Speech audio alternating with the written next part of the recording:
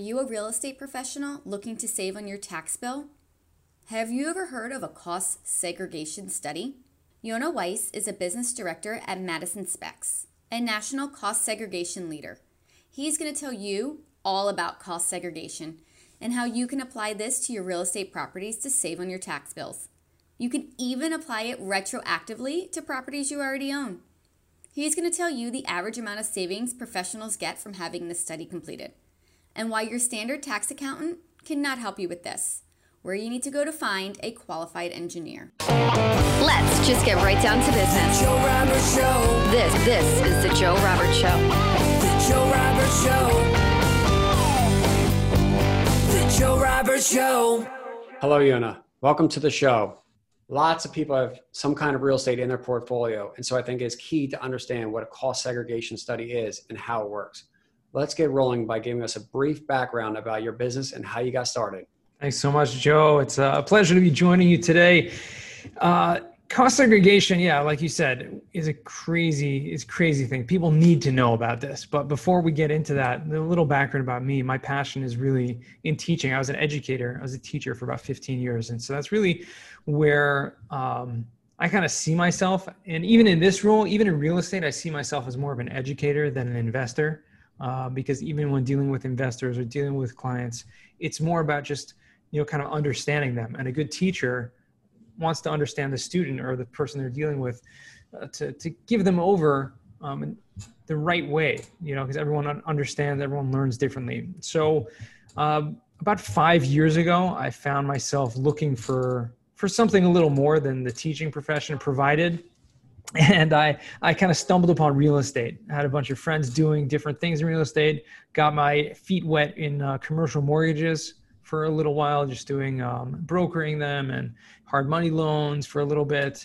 And a good friend of mine, we actually did some fix and flips together, did some residential brokering. And so kind of learning many different facets to real estate, until I stumbled upon this company that I work for currently the past few years, Madison Commercial Real Estate Services. We do a bunch of things, really kind of niche services for the commercial real estate investors or owners. So one of them is cost segregation, and that's my primary focus. And in doing that, I try to just help as many people as possible in, save taxes, which I think nobody wants that silent partner of Uncle Sam. So the more you can save, the better. So what do you think it is the lure of everybody getting into real estate? Is it just that it's like everyone thinks that's the way to riches? Because I'm just, you look around, everyone always talks about real estate. They always want to dabble. They want to try that first fix and flip. And you kind of said that you stepped in and started on some commercial deals. So what is kind of your take on that? Real estate has so many aspects to it. And there's so many ways to get involved. But in the end of the day, the industry itself provides so many opportunities to create wealth and to find the right space. So there's a lot of hype, I think, TV shows and all this kind of stuff about it and surrounding it. But the truth is, if you educate yourself and you surround yourself with the right people, you'll find it's relatively easy to get involved and to just jump in. Yeah. And the one word that sticks out on top of that is make sure you have patience. It's not an overnight success. Real estate's a long-term game, and, prepare to be in it for the long term, right? Exactly. Yeah. 100%. So, after you get into real estate, now you're starting to make money. Obviously, people have to tackle the tax problem, right? And one way they may do that is through, I guess, a cost segregation study. So can you tell us about what that is? Sure, because it's not just about how much you make. It's really more about how much you keep. It's kind of cliche, but the truth of the matter is, if you are making a lot of money, which real estate tends to be a space where you can make a lot of money, there happens to be in the tax code so many tax benefits that allow real estate investors to keep the money they're making. Instead of, we come from this W-2, this corporate America type mentality where you have to pay your taxes out of your paycheck. You don't even get to keep the money that you earn. Whereas real estate allows you to file your own taxes and file how much you earned and how many deductions you have And therefore, in the end of the day, what's your tax liability? How much you can keep of that? And so the goal is to reduce that tax liability as much as possible, if not entirely, to keep all of the money that you earn. And essentially, that's what cost segregation helps to do more than almost any other tax benefit that's out there. So how does that, I hear about depreciation. So how are those two different? Right. So cost segregation is really just an advanced form of depreciation. Some people like to say it's like depreciation on steroids. It's like taking, and depreciation, let's just maybe take a step back, understand what that is, because when you think about real estate, you're thinking about appreciation, right? You want it to go up in value, you want as time goes on. And depreciation, the definition is things go down in value as time goes on. But from a tax perspective, it's literally just a borrowed term. Like the IRS gives you a tax deduction called depreciation based on the principle that your building is going to be going down in value as time goes on, even though intrinsically it's going up in value with time. And so when you buy a property, based on the day that you bought it and the purchase price that was paid for, you can now take that entire purchase price, okay, and now take that as a depreciation deduction. What that means is you subtract a certain amount for land, which does not depreciate. And then the remaining amount, you can now take a little amount every single year for 27 and a half years. Okay, that's what the IRS says. Or for commercial buildings, it's 39 years. But essentially what you're doing is you're taking a little bit, about a 2 to 3% of your purchase price, and you're taking that as a tax deduction, income tax write-off, right off the bat. What cost segregation does is it breaks down the building into different categories, and every asset depreciates on a different schedule. So you can now take certain things like personal property, like carpeting and fixtures and furniture and appliances that actually depreciate on a 5-year schedule. So you can now take that value and write it off over a 5-year period, which means you're having in the first 5 years of ownership a huge amount. Instead of a 2 to 3% deduction every year, you can be getting, a 5 or 10% deduction. Which, it translates as doubling or tripling your tax deductions just by doing this simple process called cost segregation. So an investor would want one of these because they can offset more of their income up front versus later. Correct. When you're offsetting income up front, what you're doing is increasing your cash flow, which in turn allows you to use that money to reinvest, to put back into the property, add more value, create more benefits. And if you're buying more than one property over a course of a period of time, you can use these benefits from one to the next. And so it's basically it's a strategy to scale even further without having to worry about income tax.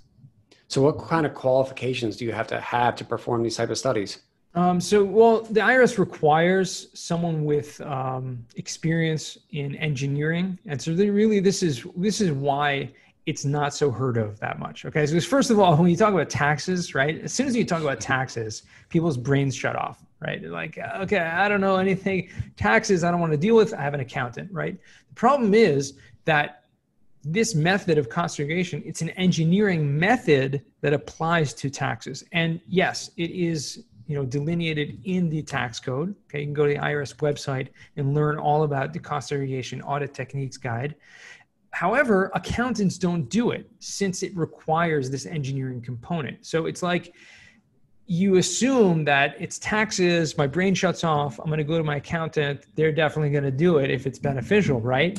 Wrong, because they're not, because they're just not equipped to. So you need to have a third-party firm who does deal with this, who are engineers and accountants and do this full time, that they can now go ahead and perform this study. Now, what type of properties can this be used on? Can it be used in the residential space, commercial, all? It can be used on any property besides for your personal residence. Okay, so any property whatsoever.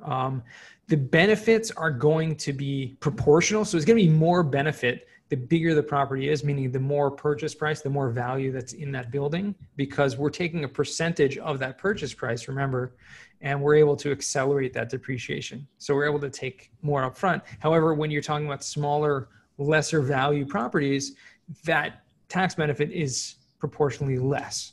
So, it can be single families, can be multifamily, can be commercial, retail, office stuff. So it doesn't matter. Every single type of property can benefit from this. Got it. And so when I decide that I want to go ahead and get a cost segregation study done on a property I own, at what part in the process do I typically order that? The first thing to do is when you're ready to buy a property, or even if you own a property for a number of years, you can do this also, but to reach out to a firm that will provide you like an upfront analysis for free. So you can already know if it makes sense. And that's part of the due diligence process. A lot of people reach out to me and say, hey, I'm looking to buy this property. I'm going to pay X. This is what it is. Give me some details about the property. We'll be able to run an estimate, and you're able to see upfront if it even is beneficial or not, or to what extent it is beneficial. And then once you close on the property, it's best to get it done in the first year. You can now go ahead and can engage with a company and have the engineers come to the property, create this whole study, which in turn will produce a one-page depreciation schedule. So it'll create this whole way of how you're supposed to depreciate your property in a new kind of advanced method, but essentially that's all it does. So if I am buying a property and I want to provide you that information, what is that information? Is that the age of the property? Is that how old, the roof is? Or what are those aspects that you need to know in order to present a projection? So there's actually a lot of details that our engineers look at to run that estimate. However, most of the information that they'll need, they can get from public records. So we'll need to look at, the age of the property, the age of, different assets in there, the number of units, the unit layout, right? So if you have, let's say, 100 unit multifamily building, but you have, 3 2-bedroom, 32 bedroom, et cetera, the unit layout of each. We'll need to know square footage, number of parking spaces, whole square footage. But essentially, from the address, we'll get all that from public records. So, in short, we'll need the address of the property. And for most of real estate investors, might not be organized. That's best, right? Here's the address, email. Give me back something, right? We'll need the address. We'll need to know the purchase price, because the basis, the tax benefits is going to be based fully on that purchase price. And we need to know the closing date, because depreciation is prorated to the day and the year that you buy it. So to understand at least the first year tax benefits, it's best to know when the closing date is. So those 3 points of data is enough for us to get the rest that we need to run an estimate. Is there any type of back of the envelope formula when looking at a property, like a percentage or anything that someone could kind of gauge what they might be able to, take up as a quick upfront deduction? There is, but it varies from property to property, and it varies from asset type to different asset type. I have if anyone wants to know something, like, feel free to reach out to me. But multifamily, for example, multifamily properties typically run between 20 and 30% of the purchase price to be reallocated to a faster depreciation schedule. So in the 5-year, which is the personal property I mentioned, there's also stuff called 15-year property, which is land improvements, which outside the building depreciate landscaping, fencing, pavement, concrete, all that kind of stuff. You have a parking lot. All of that has value, and that's on a 15-year schedule. So that included in the 20 to 30%. So if you buy a $1 million apartment building, you can know approximately 2 to 300,000 is going to be accelerated depreciation. What assets can give you the highest percent? Believe it or not, golf courses and mobile home parks. Is that mobile home park park owned? Tenant-owned homes. Tenant-owned homes. So specifically, the reason why that is because when any property that you buy, we're looking at the land, we're looking at the building, we're looking at improvements and everything like that. When you buy a golf course or a mobile home park, the thing that they have in common is that it's almost entirely land improvements. When you buy the mobile home park and the tenants own all of their homes, essentially all that you own is that land and the concrete pads that are under each home. So essentially what you own is the land improvements. And for properties like that, you're looking at anywhere from 50 to 80% of a reallocation to a faster depreciation. So this is huge, especially when considering the new tax law called bonus depreciation, which allows you to take all of that accelerated depreciation upfront in the first year. So you can buy $1 million mobile home park, and literally if it's all tenant-owned homes, and obviously other things considered, but potentially take in the first year, a $500,000 to $700,000 tax write-off, I'd say that's a home run.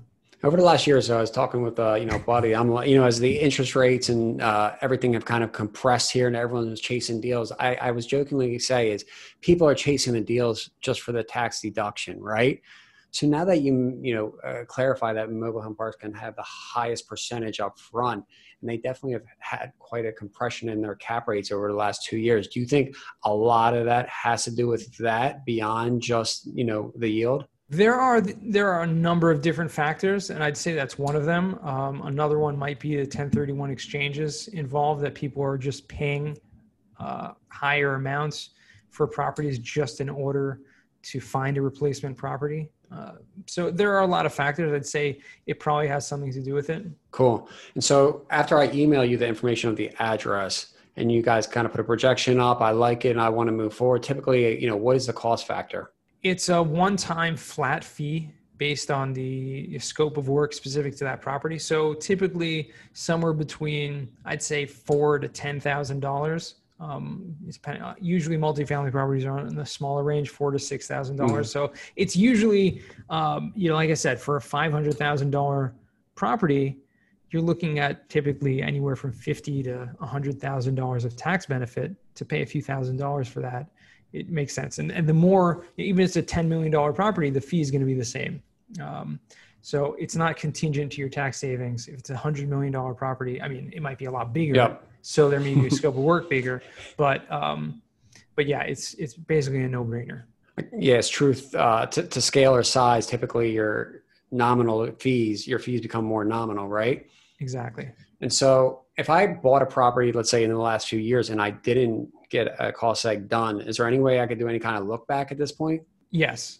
There's something called like a look back study or a retroactive study where without even amending your previous year's tax returns, you can make an adjustment and file a form. It's called a 3115 form. And it allows, we actually do that for our clients for no extra charge, just because we do it all day long, these 3115s. It allows you to catch up any of that accelerated depreciation that you missed in previous years. And so this year you can take a huge chunk load of it because you should have taken that beforehand. Got it. And so I decided to move forward with the order on a property I have. Mm-hmm. And you guys, what do you guys do? What does the process look like? Basically 3 steps. I mean, it's very straightforward, pretty streamlined process. This is actually one thing that has changed with the COVID situation is that for the past 15 years we've been in business operating, one of the integral components of the study is sending one of our engineers to the property. Okay. And so there's the travel to, arranging that. We switched when COVID hit, people reaching out to us, they need this done. There's no travel. There's, stay in place order. It was crazy. What could we do? We created a smart tour. So we're able to pivot and allow our engineers to, with the help of someone on site, to do a video tour with certain measurements done and kind of take a virtual tour of the property. And that's been very successful. I mean, we've done since April when this all started, we've done, probably about 500 or so of those virtual tours and been very successful. It's helped because you don't need the travel time that's usually involved. The travel costs can be involved as well. And so it's been a great streamlined process. So that's the first thing. We get an engineer to the site, whether it's on site physically or virtually. We still do on-site visits, but we have that option. You keep that recording, I guess, with the file in case there's ever questions. Is that how that? 100%. Yeah. Anyways, we include all the time, part of our analysis, part of the file, the study, and that's really the second step, includes pictures, a lot of detailed pictures. But yeah, they'll come back, create a study based on all the measurements, the pictures, find out everything, make this huge, 90, 100-page report, which is a detailed calculation of all the assets individually and then grouped together in different depreciation categories. And then that spits out a depreciation schedule, which you hand over to your accountant, and that's it. I mean, that's all said and done. So pretty straightforward process. And how long does that typically take for a turnaround? Can take about a week or two to turn around for our operations, just because we're so busy. It can take about 4 to 6 weeks. And notice what I heard is, COVID it maybe was kind of a positive in the sense that it forced you guys into a new business process that might actually be working out better, right? Correct. It's definitely helped us streamline that process. Cutting down the travel time has allowed us to do a lot more, a lot quicker. That's good. Sure. And so going into the, tax implications, and I, after I receive this report to you, I give this to my CPA, I assume, and they take it from there. I mean, typically what do they do with it? They just plug it into your tax return. I mean, anyways, they take depreciation for each property that you have. So this is really just taking a different number for depreciation. So there's really almost nothing for the accountant to do. And how do they break down the other different components of the property in their lifespan? Does that make sense? So the IRS delineates that. The IRS has a whole system called the cost recovery system, which, outlines every single possible thing that can be depreciated and what lifespan it has. So our engineers are trained to know, the fixtures here, the wires here, the piping and, et cetera, every last detail, what that is, and assign a value and a life to that, then to create that depreciation schedule already outlined into 5-year, 15, 10-year, 15-year, 27 years. So it's all ready to go. And there's very little to do. And so how does this study affect someone's tax liabilities for the year?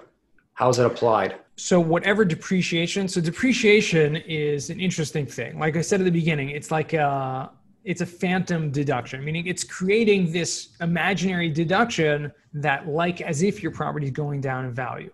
So but really depreciation is first and foremost used to offset rental property income. So it was created as like an incentive for real estate investors that you're buying rental properties. You can use this tax deduction to offset the rental property income. Okay. So rental property income is considered passive income. These depreciation is considered passive deductions, passive losses. So what happens is, let's say you made $50,000 of net operating income from your properties.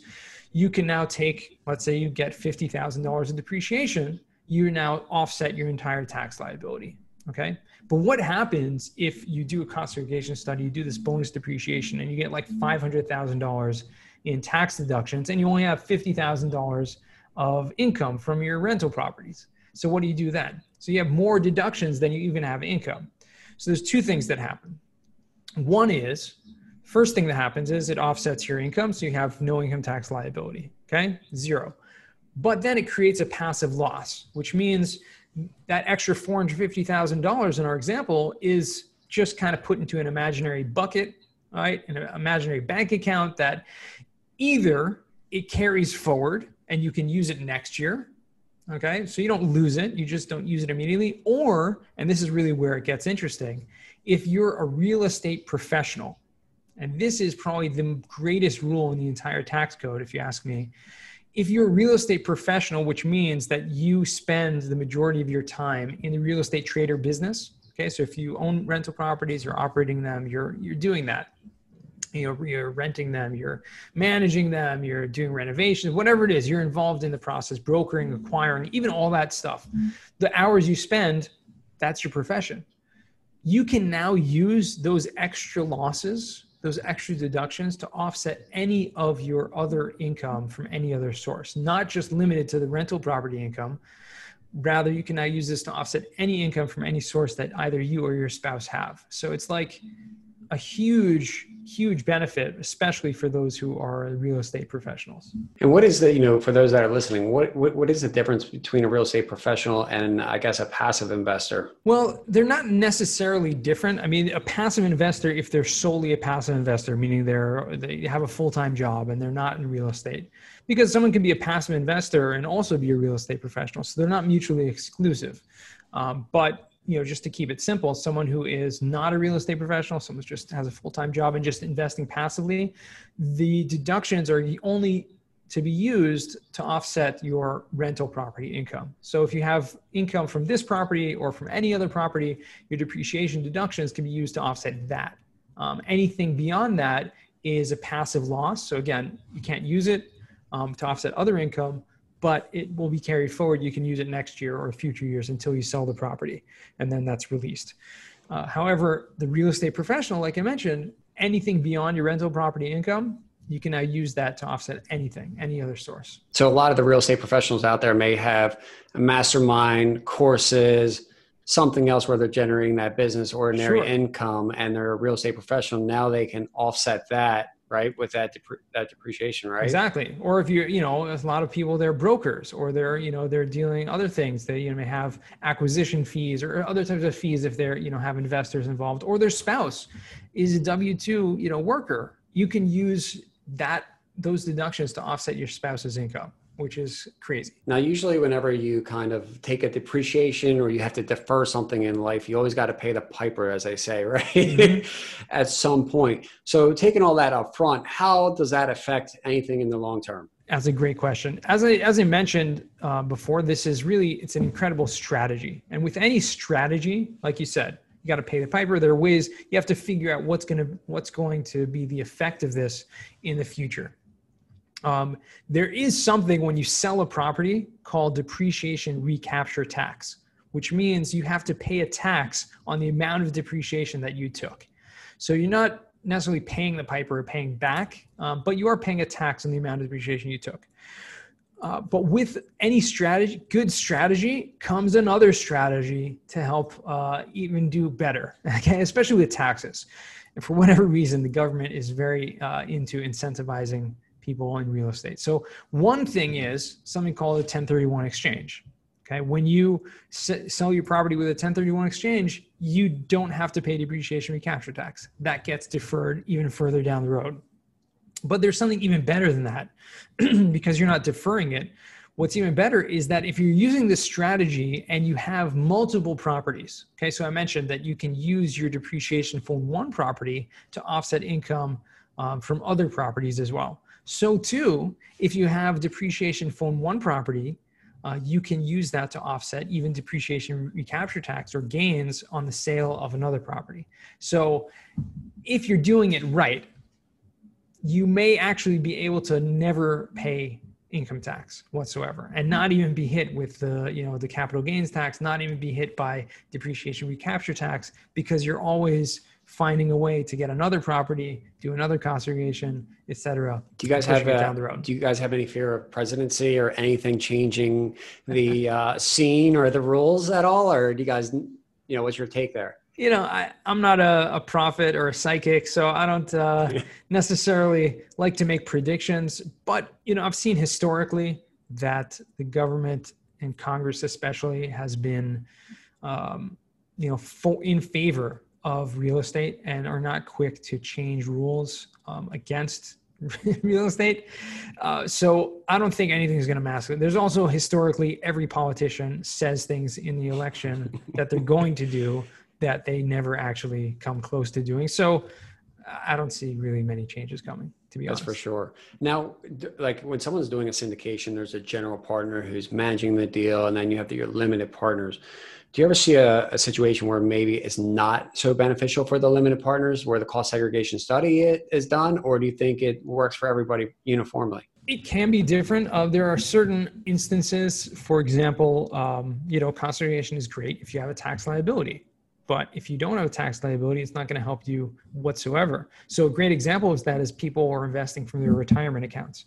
And this is something that's very popular, right? People using their 401ks, they're using their IRAs and self-directing it and putting in real estate investments. That's great. But you should know that if you're doing that, if it's already tax free because it's being invested, your money's being invested from a tax shelter or tax-free account, then depreciation doesn't help you. And so you may not have any benefit whatsoever for doing that. And so it might just be a waste of time or energy for the investors. What other benefits, is there any other benefits that we've missed or not covered on this call that, would give reason for somebody to do a study? Like I said, it's definitely worth checking out. Okay. For any property, especially like my rule of thumb, anything purchased for over $500,000, it's worth getting a free analysis to see if it's beneficial. Yeah, like I said, it doesn't hurt to get anything for free, right? People like to say, some people like to say, that nothing in the world is for free. Well, this is actually free. So That's good. All right. So if anybody wants at least a free consultation, they can reach out, email you the address, the amount they paid for it, and you could give them a free study over $500,000 basis, right? Yeah. I've seen a software, I don't have in front of me, a site that does this automatic, valuation on properties under $500,000 for like a $500 report. Is that allowed to be trusted? Right. It says has an audit defense and so forth. Yeah, I think the companies that have done this, it's they have an added fee for audit defense, and so it comes out that you're not really saving that much money by getting that done versus getting a full engineering study, because essentially what the audit defense does is that if you were ever to get audited, they have to go and do a full engineering study like you're supposed to in the first place. So it's kind of someone they think there may be lower risk involved in audit for smaller properties. So that's why Michael recommend that. We haven't found that to be that beneficial. Again, for the same reason that if you anyways have to get an audit defense, we provide that for free as part of our study. So you're basically paying for the software and then paying for the audit defense. It ends up being pretty much the same. Got it. And where'd you say your baseline was at 500,000 and above? We can do lower. It just, like I said, the numbers make sense at that point. Got it. Okay. I understand that. Makes a lot of sense at that point. All right. Any final words in regards to the cost segregation studies? I think you need to, anyone who's listening to this, it's all about education, right? You're learning new things. Don't rely on your accountant to be just dealing with your taxes, because unfortunately not a lot of accountants are proactive in terms of tax strategy. So you need to learn different things and then bring it up. And one of my clients says that, I asked him, what does he do for his accountants? He said, I fire my accountant until I find one that does what I tell them to do. So I know, when you're educated enough to know more than your accountant knows, then you can apply strategies that will help you. No, that's great. I greatly appreciate it. And our final question is, we have on every episode, is what is the biggest thing you've implemented in your life that has increased your net worth? I think for me, I always say your net worth is your net worth. I feel very strongly to that because it's, in a way, it's like an insurance policy, if you think about it, because the more you invest in your network and helping people and just being a good person and making those solid relationships, if you ever need anything, there are people there for you. And I've found it to be true, a tremendous amount. I mean, I heard this once many years ago from a famous podcaster, actually, who had a 7-figure, 8-figure podcast, and one of the most popular podcasts. And he was kicked out of his podcast basically by his partners. And he had to start over from scratch. And he started over from scratch, his own show, and built it back up to be literally, revenue over 7 figures from just a podcast. And he said that the way he was able to do that was just from his network. Was he reached back out to, all those people he had interviewed, the people that he had those relationships with over those years, and he was able to build it back up. And I really believe that's true. So I feel very strongly about that. I feel so many skills that we learn here later in life, we question why were they not taught when we were younger? And there's a lot of talk around, reforming the education system, right? How could we teach the younger generations the network equals net worth and how to associate with the right people growing up? What's your thought? Yeah, it's a great question. It is a great question. It really comes by more than anything in education. And I have 6 kids, so I know this just from teaching and parenting. Your kids pick up on how you act more than anything else. So teaching is one thing, but surrounding them with those people and kind of showing them how important that is, right? Surrounding them with the right people, that's the way to do it.